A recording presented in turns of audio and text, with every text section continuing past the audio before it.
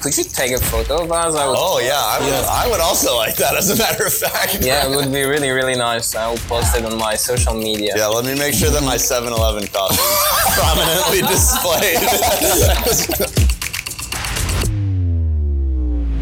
Hey, Slavic Connection listeners, it's Misha, and I'm here with Sergio. Hey, Misha, good to be here. We had a great conversation today with Bartok Gaius. Bartek is a historian of Russia and the Soviet Union. He's a research fellow at the Julius Mirshevsky Center for Dialogue. And we've had a great conversation on politics of memory in early USSR and how memory is instrumentalized and weaponized by Russia today to advance its interests in what it calls the near abroad. We hope you enjoy. It's not typical Texas. You're listening to the Slavic Connection, brought to you by the Center for Russian, East European, and Eurasian Studies and the William P. Clement Center for National Security at the University of Texas at Austin. So let me change character really quick. Hello, Bartok. Welcome. Hello. So can you tell us a little bit about your sort of academic, personal background? What brings you to ACES this year?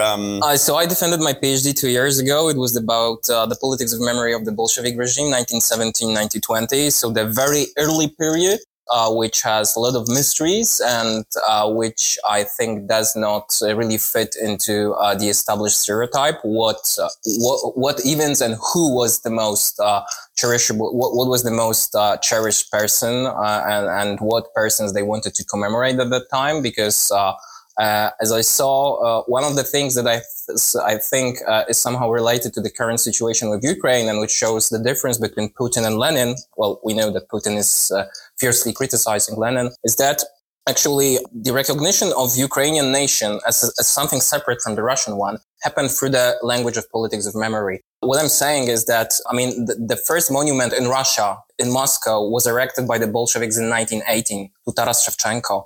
It was on a very high political level. The whole event was on very high political level. Lev Kamenev, for instance, attended it.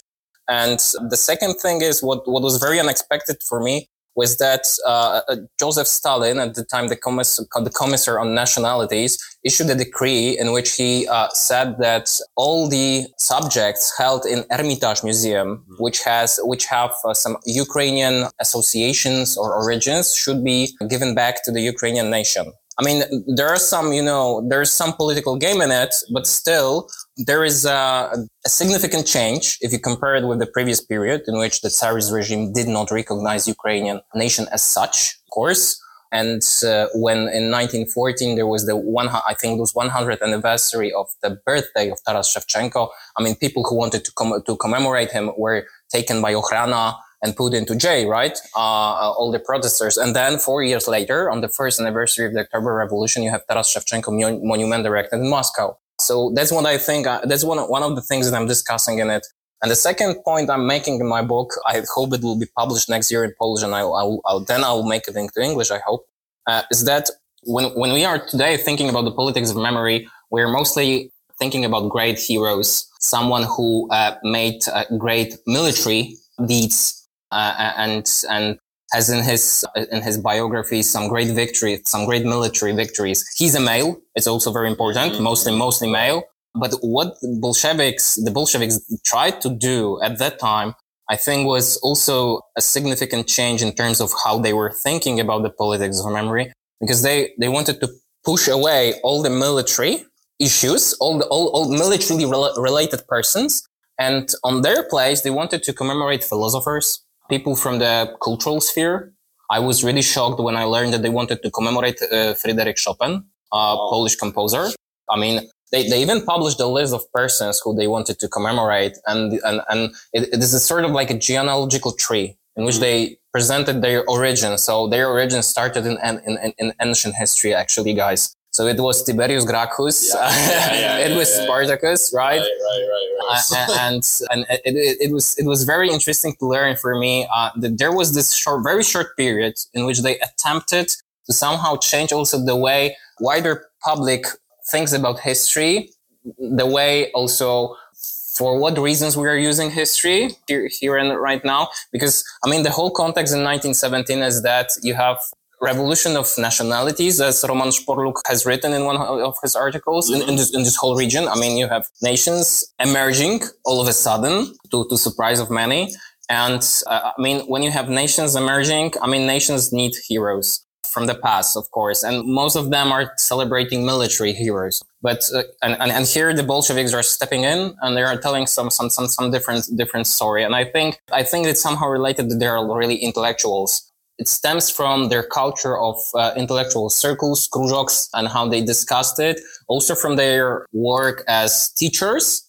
Sort of teachers, I'm putting it in quotation marks, because if you look at some biographies of, I don't know, Lunacharsky or Vladimir Maximovich Friče, who is one of the main heroes in my book, somehow I'm trying to put more light on him, because it is being, I mean, in the literature, you would read that there was something like plan of monumental propaganda, or monumental propaganda plan, whatever. But this very term was coined only during the Stalinist era. No one used it in 1917, in 1918, or 1919.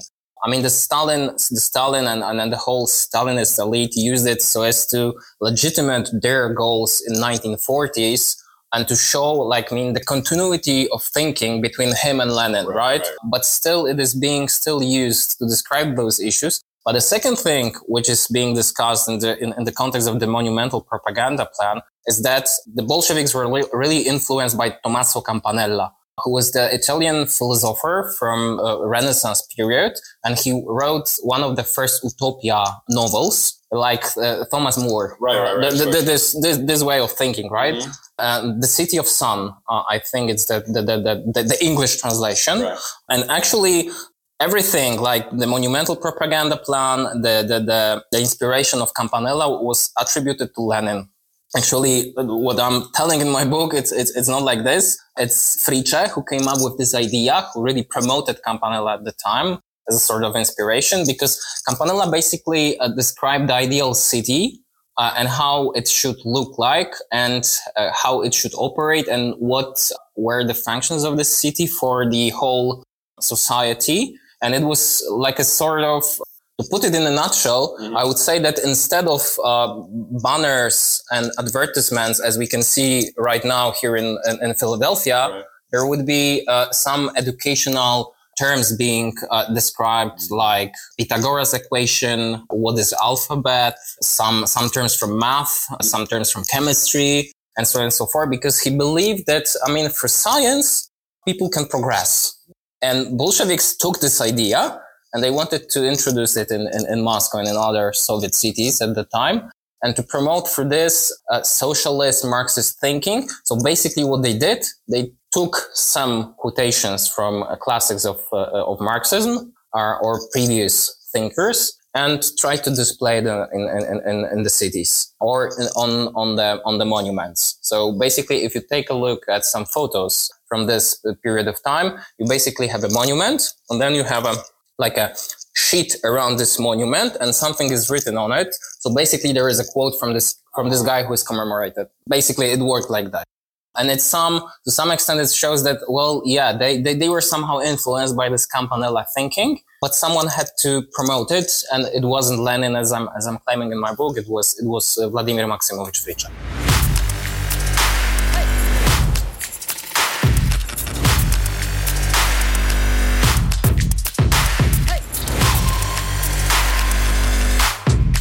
Very interesting. That's genuinely very, very interesting. So yeah, I mean, I'm super interested in this, what I'm understanding, this kind of transition from this like using political memory for like these kinds of military valorizations to this intellectual sphere, right? I mean, I was just reading, I think in the late David Graeber, right? Like how many young Frenchmen had to die for Napoleon's immortality? Right. So that's a really interesting issue. I was wondering if you could quickly, I'm kind of discerning some like sort of stages in how this political memory is being used. Mm-hmm. Right. So there seems to be, I don't know, I guess a pre-Bolshevik revolution, like late Tsarist sort of understanding of this. And then it seems like the early Bolsheviks had a particular approach, and then Stalin, I don't know, went in a different direction. I'd be interested in just kind of this like sort of stage progression, I guess, if that's even the correct way of understanding this. Right now, I think when we analyze the current situation and the current usage of history by the Kremlin in the context of the war against Ukraine, I mean, people are trying to see some continuities between all those periods that you describe. I mean, the Tsarist regime, the Bolshevik, and so on and so forth.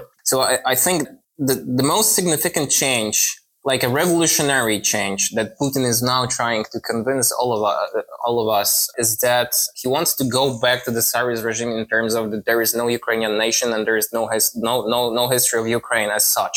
So therefore, he is still talking about historical Russia, and this very notion is very frequently in his speeches. Historical Russia.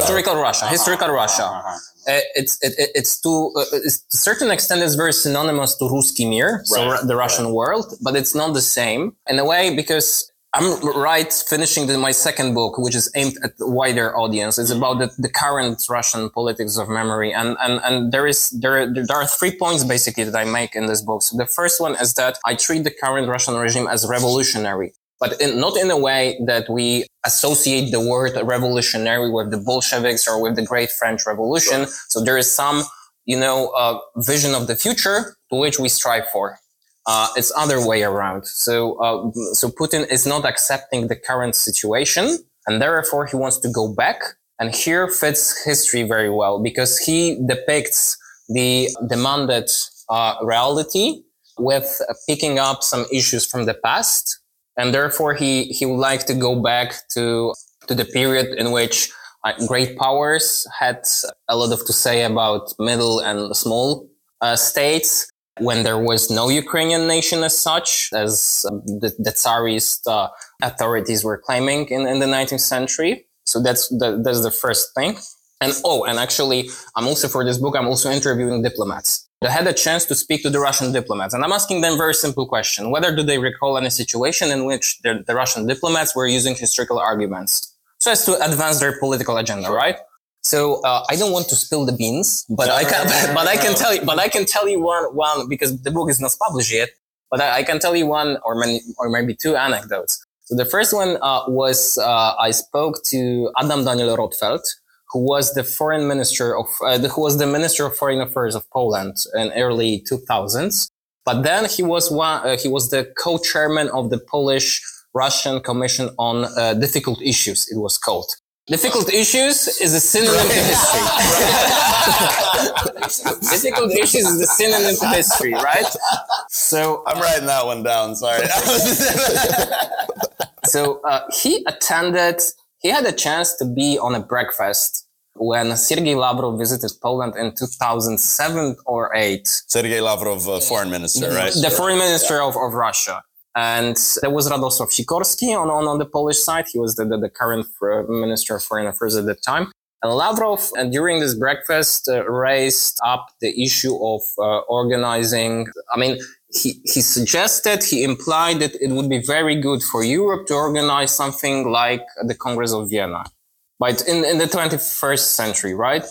So basically, he doesn't want to make the historical reconstruction. Of course, he wants to convey a message that it would be great to go back to the idea of the great powers organizing the international stage and international affairs according to their principles and values, or perhaps drawing also some lines between the sphere of influences. And I think I would say that I don't think he did think it through fully, because I mean the Congress of Vienna is not really well associated in Poland. I can't imagine. Yeah. Because basically after the Congress of Vienna, 81% of the Polish Lithuanian Commonwealth territory went to Russia. So 81%. I think it also explains why there were Polish uprising against Russia during the 19th century, mostly against Russia.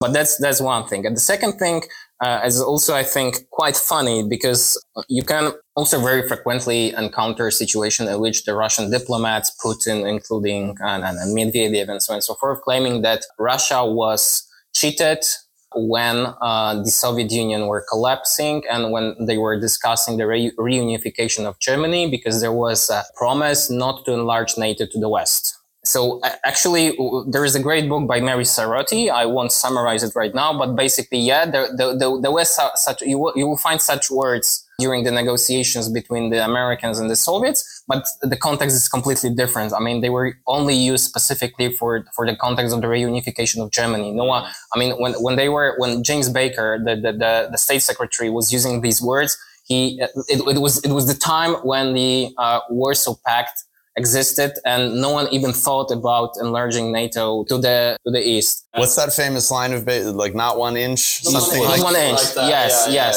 That's the famous line. Not 1 inch. But I mean, had the West promised such a thing, they would have included it in the reunification of Germany treaty. I mean, 2+4. I think they would have changed also the NATO pact, the Article 10, which refers to the enlargement. But they didn't do it for the basic reason there was no such promise. But anyway, I interviewed one of the Polish diplomats also, Robert Pszczel, who used to be the chief of the NATO office in Moscow, 2010, 2015, something like this.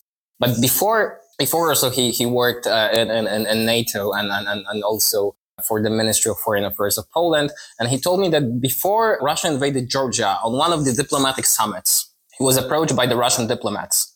And they basically asked him if he knows anything about documents which would confirm that there was such a promise. And he said sincerely that, guys, you can go to the NATO archives. You can dig wherever you want. You won't find it because there is nothing like this. And then after, I don't know, 1 or 2 years after, he met the same guys, and they said to him that, well, actually, we haven't found anything.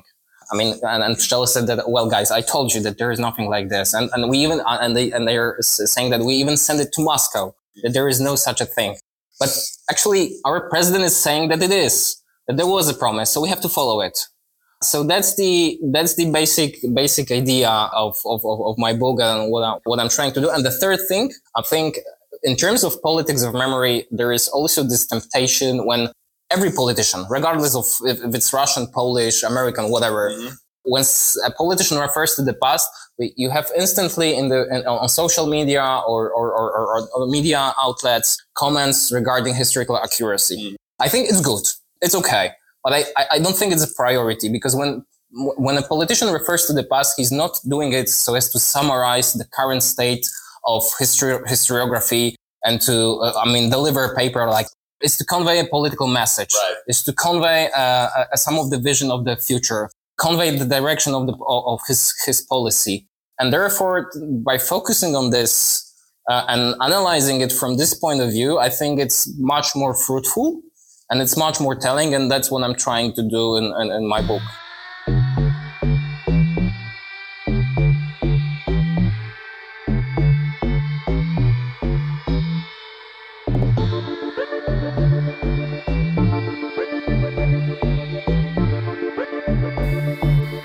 Very, very cool.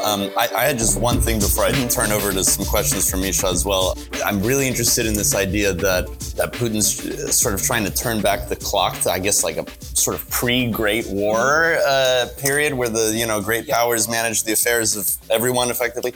I think that's interesting because I think, it seems to me like some people would say that is still pretty much the case today, that the great powers manage the affairs of the medium and the smaller ones. It's just that there are far fewer great powers. And it's become a little more, I don't know, imbalanced, right? Like the balance of power certainly doesn't exist anymore, right? So I don't know. I think that's a curious thing, right? I would counter that in a way that if you take a look at how Russia was treating and seeing the whole Eastern Europe, all the countries, starting from Finland, finishing on, Bulgaria, which has very close ties because of history, because of culture with Russia, as irrelevant. I mean, it's very speculative why precisely on 24th of February 2022 Putin decided to invade Ukraine. Sure. But I think that one reason was that he saw the retreat of the US from Afghanistan as a total failure, and he interpreted as an indication of the US as a declining power. The second thing, I think that the policy of Germany after the annexation of Crimea, and first and foremost pursuing the Nord Stream 2, was very convincing to the Kremlin that they won't do anything if Russia invades Ukraine. I mean, it worked like a encouragement for Berlin, because they basically believed that actually economical interest of Germany is higher above than the security of the whole region, including Ukraine. So basically what Germany did, that was the interpretation of the Kremlin, and that's my speculation, of course, is that I think that the Kremlin thought that Germany would be very willing to push the whole region under the train because of its economical interest. And the behavior of all those countries after 24th of February and the way they were trying to mobilize the whole world in favor of Ukraine, in favor of supporting Ukraine, in favor of sending the weapons, in favor of arguing for Ukraine as becoming the member of the European Union, in favor of Ukraine becoming the member of NATO, proved that it's not only great powers that make a difference, but also the smaller powers. And the third thing I can tell you, it's also, I did an interview with Dan Fried, the American diplomat who was the special envoy for sanctions in the Obama administration. But he right now works, I think, at the Atlantic Council as a senior research fellow. He told me one thing, that he was very surprised when the G7 freeze all the Russian assets in Western banks, because it was unimaginable for him to do such a thing. But, well, I asked him, why do you think so it happened? I mean, it's also very, when you go to the pre-war period, so the Armageddon option, if Russia invades Ukraine, was to cut off the Russians from SWIFT. Right. There was no freezing of the assets. So, I mean, the Armageddon option was, it was SWIFT, but no one even could have imagined that the Western countries would be very eager and able to freeze the Russian assets in Western banks. So basically, he said that actually history had something to do with it, because when the Western leaders of G7 saw images from Ukraine, it resembled the Second World War. Sure. I mean, they were horrible. I mean, they were horrified by the scale of the invasion, by the brutality of Russians, and they had to do something. I mean, it was in a way very emotional, I guess.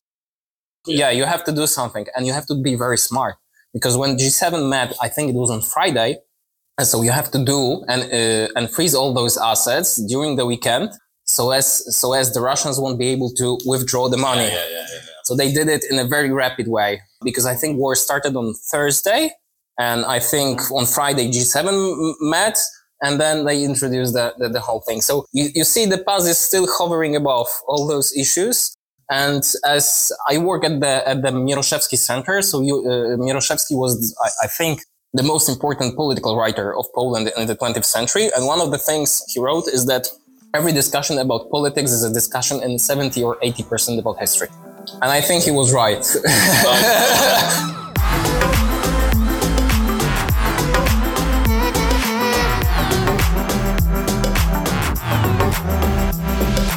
Bartek, and I wanted to ask you, so why did Putin kind of transition from being this very friendly to the West, to the United States president in early 2000s, the first 2 years maybe, and then he started looking at those promises about not 1 inch, about NATO expansion, things that he wouldn't mention before regarding the West, but also regarding Ukraine, about its statehood. He would say things like that, I appreciate Ukrainian culture, and Ukraine is our neighborly state. We don't encroach on their sovereignty in any way. Obviously, it was political rhetoric too, but now he wouldn't say this, of course, ever, now for almost 10 years. So that shift happened. Can you explain that? Within the scope of my book, one of the chapters is dedicated to this notion of the historical Russia. So I'm trying to answer a very basic question. When did this notion appear? Who used it? What does it even mean? Does historical Russia have any borders? Because are there any territorial claims in it? Or they're not? Putin answered that question. Remember, he said to some boy, Russia doesn't have any border. Yeah, but it's a joke, right? Maybe. Let's hope. In 1990s, when you read the Russian politicians from right to center to the left, and by left, I'm thinking of the communists like Zyuganov, whom basically we shouldn't qualify as left, but rather as right-wing conservative. But anyway, let's say he's left. So there is this consensus regarding the current borders of Russia as being unjust. There is a feeling that Russia was somehow wronged by history because the borders of the Russian Socialist Federation, as the Bolsheviks drew those borders, were very discriminative towards the Russians. And this concept of this idea of being wronged by history is supported by Sergei Baburin, which is a right-wing politician in the 1990s, and he's still very active. Is being supported by former people from Gorbachev Politburo. Like if you read Anatoly Chernyaev's memoirs, was like the main aide on foreign affairs to Gorbachev. He's a Russian nationalist. He basically says that we cannot allow Ukraine to go away with Crimea because Crimea is our jewel, is like a phantom, is like a column of our national identity. What about Donbass? What about Odessa? There are also like Russian territories. He's basically saying that. If you read Anatoly Sobchak, boss of Vladimir Putin in St. Petersburg, he also says that we have to do something about those Ukrainian nationalists. And actually, Crimea is ours. Gavrilo Popov, the mayor of Moscow, is saying also the same, and he's considered liberal. Also, if you take a look at Yeltsin, you will find plenty of quotes of Yeltsin in which he recognizes Ukraine as a state. But I think it was Kravchuk who said it, that he never agreed on Ukraine as a separate entity from Russia. And I think he has a point in it, but Yeltsin was much more smarter in a way that he knew that there is no military solution to the current situation in the early 1990s when Russia is in a very, very poor state. There is actually, economy is not functioning. There is a crisis. But when visiting the US, I think it was in 1990 or 1991, and speaking to George Bush Sr., he said basically that there are 11 million ethnic Russians living in Ukraine. Therefore, we treat it like a guarantee of pro-Russian orientation of the whole Ukraine. And actually, he was in this number. He wasn't wrong, because if you look at the census, the last census in the Soviet Union, there were like more or less 10 to 11 million people declaring themselves as Russian in Ukraine living at that time. So actually, what I think why Putin and Yeltsin were recognizing the Ukraine as a state in their political rhetoric was that they really believed that those 11 million Russians, and also some very strong ties, cultural ties and family ties as well, would be a political asset for which they will be able to influence Ukraine and change their course not in favor of Russia, but against the West. But the choice of Ukrainian society in 2005, during the Orange Revolution, and then in Maidan in 2013, showed him that, he has no control over those people. That he cannot play this whole situation as with Belarus. Because if you compare those two situations, you compare Ukraine with Belarus, I think that the perception of Moscow is very, very, very similar. There are no differences. The difference is only one. Ukrainian society said, like in the first word of the American Constitution, we the people. We the people. We are the separate entity. We are Ukrainians. Go away. Really. So as to use very diplomatic words. And I think the second thing about Putin and his evolution was that he really believed that he can corrupt the Ukrainian political elite. That there will be more Yanukovyches, if I can say so. But perhaps he would find more Yanukovych-oriented people in Ukraine.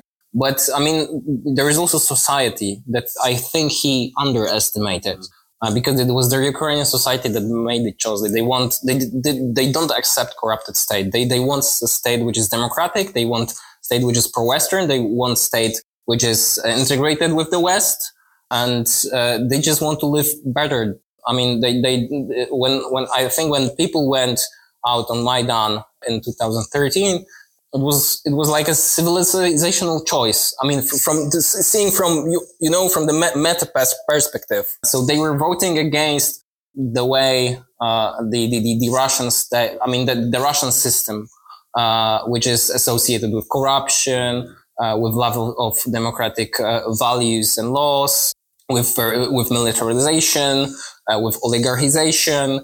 They were voting in favor of something very different, and I think that Putin didn't like it, and he saw that he cannot use any more corruption because it's not working.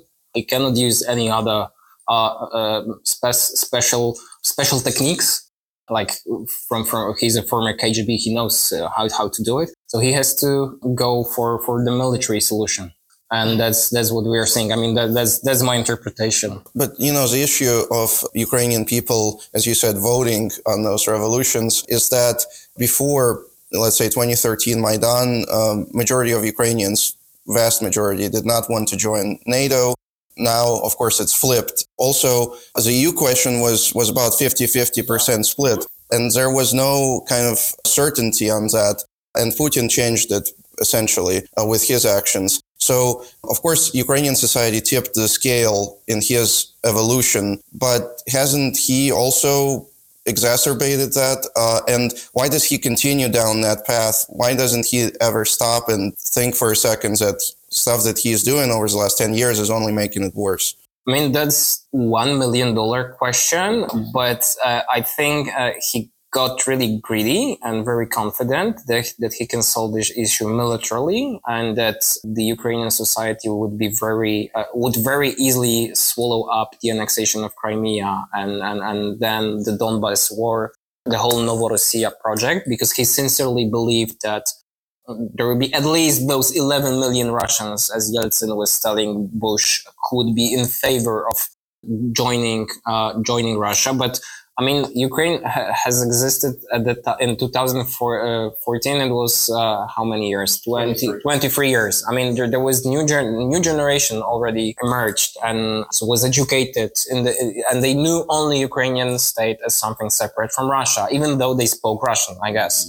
And I think it was his mistake. I think he miscalculated. I mean, maybe we'll learn from the documents what was the calculation there. But I actually agree that he really helped to make the choice for the Ukrainians, even for those who had some Russian leanings, let's say, or were more prone to agree to join the Russian path. I was really shocked, by the way, that when you take a look at Mariupol and take a look at polls conducted in Mariupol regarding the Eurasian Economic Union. It was conducted like 2021 or 2020 or something. So more people, like 60%, I don't remember the precise number, but the majority was in favor of joining the Eurasian Economic Union than the European Union. Look what Putin did to Mariupol and how this city looks like today, and where are those people living there. So from this point of view and from this rationale that we are presenting and we are thinking, and that you presented, Misha, right now, it doesn't make really sense why he did it. So perhaps that's the lesson we have to draw all for us, that there is different rationale. That's something that I was also very, very frequently encountering in the West when we were discussing the war. I mean, if Putin is going to attack or not. Right. So from the economical point of view, it doesn't make any sense. I mean, he cut all ties with the West in terms of economy. There are sanctions which are unprecedented in history. And for what reason? I mean, Russia is now occupying like 70 or 20% of the Ukrainian territory, more or less, right? But Russia doesn't even control any major Ukrainian city. So they withdrew from Kherson. The war is waging on. I think that in the long term, if you look at the Russian economy, it's going to be worse and worse. Even though it's working right now it proved to be more resilient than we have expected, right? But still, it's our rationale. It's a Western rationale. It's not Russian rationale. So perhaps we have to look from a different angle and analyze from a different angle. That would be my response. But I would be really happy to see some documents from the Russian archives in which they are discussing the issue of attack against Ukraine.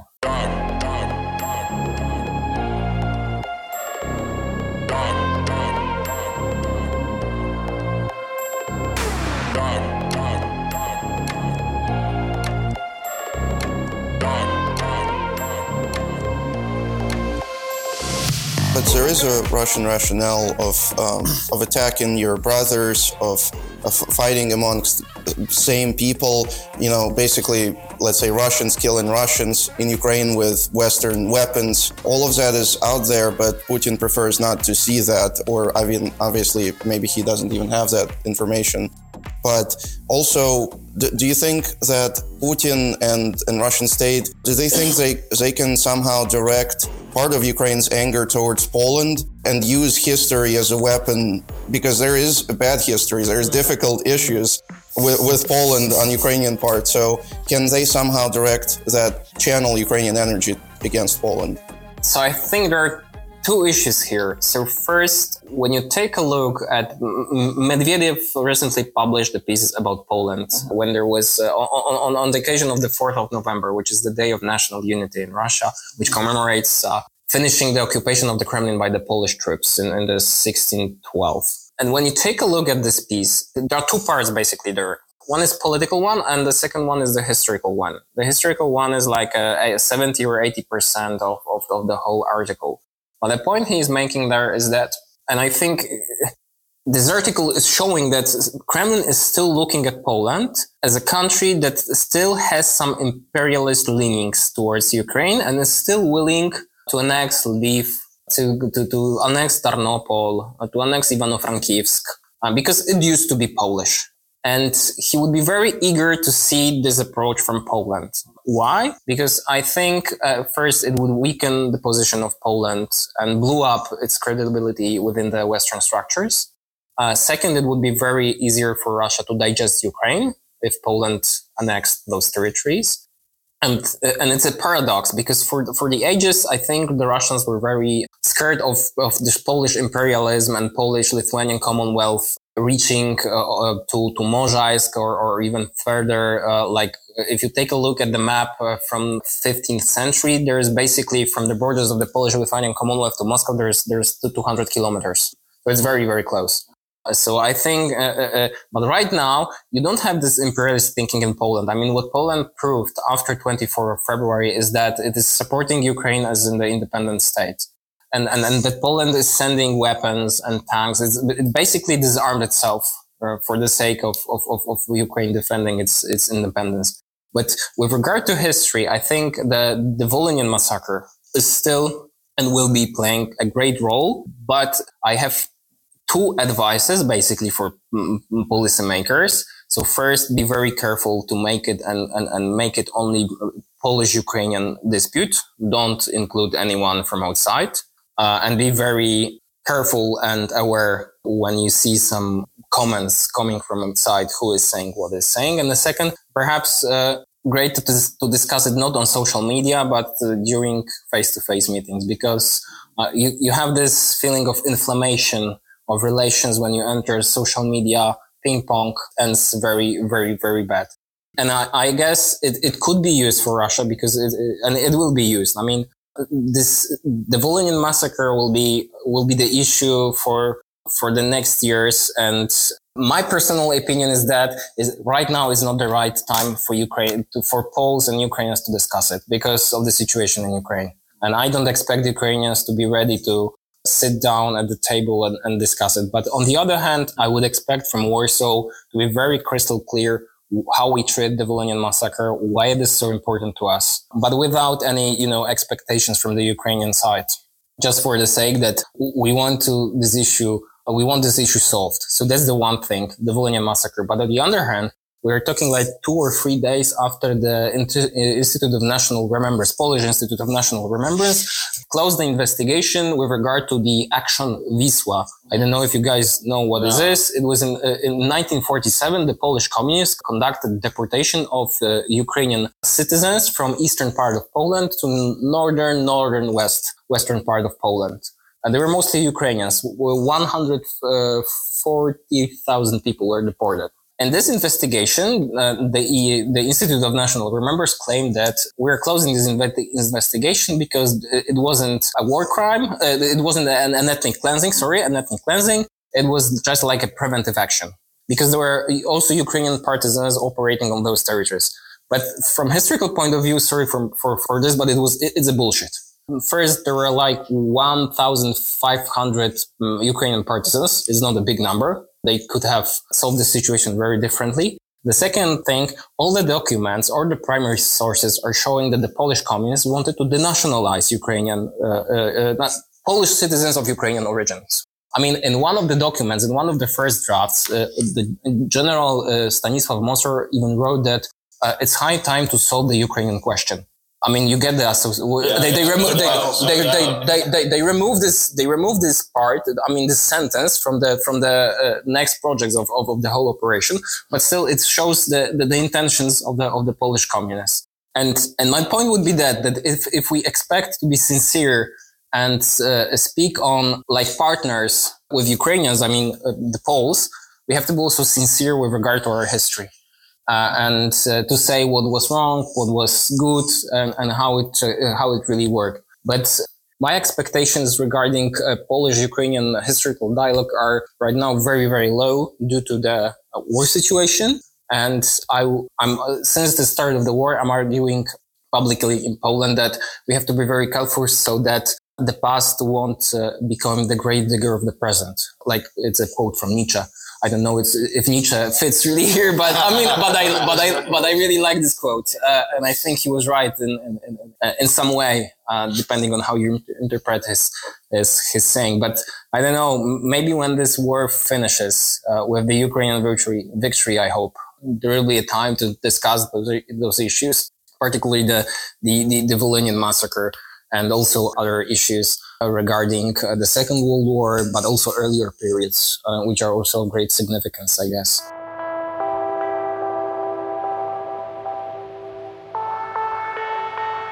But going back, sorry, because I made a long introduction. So we at the Mieroszewski Center, we conducted some public opinion polls in Ukraine in 2022.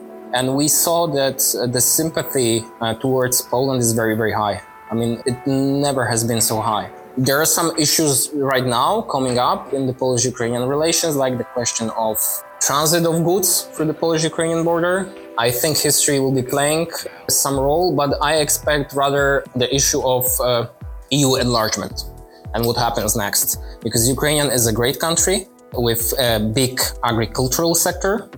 It's also big in terms of people, basically. It will be very, very difficult and very challenging for the European Union to adjust all its policies to Ukraine. It also will be very difficult for Ukraine to adjust to all the regulations of the European Union. The expectations on both sides are very, very high. I'm living in Brussels right now. I'm following it very, very closely. And on the Brussels side, I see that there is an expectation that after the war, Ukraine will be great democratic country. I mean, it's unrealistic. I mean, it's absurd. It's absurd. But on the other hand, I see on Ukrainian side that they're expecting to join the European Union within 4 or 5 years. Not gonna happen, really. Not gonna happen. And so as to, I think what we need to do is to lower the expectations on both sides, so as to avoid potential catastrophe in the European-Ukrainian relations, and work on some perhaps gradual steps, how we can join and adjust European policy and also Ukrainian policy within this context of the EU enlargement. So I don't think that history will be, I mean, the first, the most priority of the future relations of Poland and Ukraine, because what you basically see with regard to transit, with regard to agricultural goods, with this whole scandal with grain export going through Poland, it's a signal that when we'll be negotiating the EU enlargement, it's going to be very difficult and very demanding for EU bureaucrats and the politicians and Ukrainian politicians to agree on policies, on subsidies also, because it's all about money, of course, as well. And that's what I expect. All right, well, Bartok, this has been an absolutely tremendous talk. Thank you so very much. It's been a real pleasure. Thank you very much, guys. Slavic Connection is part of the Texas Podcast Network, the conversations changing the world. Brought to you by the University of Texas at Austin. The opinions expressed in this program represent the views of the hosts and the guests, and not of the University of Texas at Austin. For more information, please visit us online at slavxradio.com. Thank you. The Center for Russian, East European, and Eurasian Studies condemns the Russian Federation's military invasion of Ukraine. We stand in support of the people of Ukraine who are fighting for their lives and sovereignty in the face of the unjustified invasion by Russian military forces. There's a lot of things to think about after this. No, that was great. One more question. Who's your audience? It's mainly academic? That is not. Okay. Popular. That is not true. Fake news. Fake news. Whatever the person Yeah.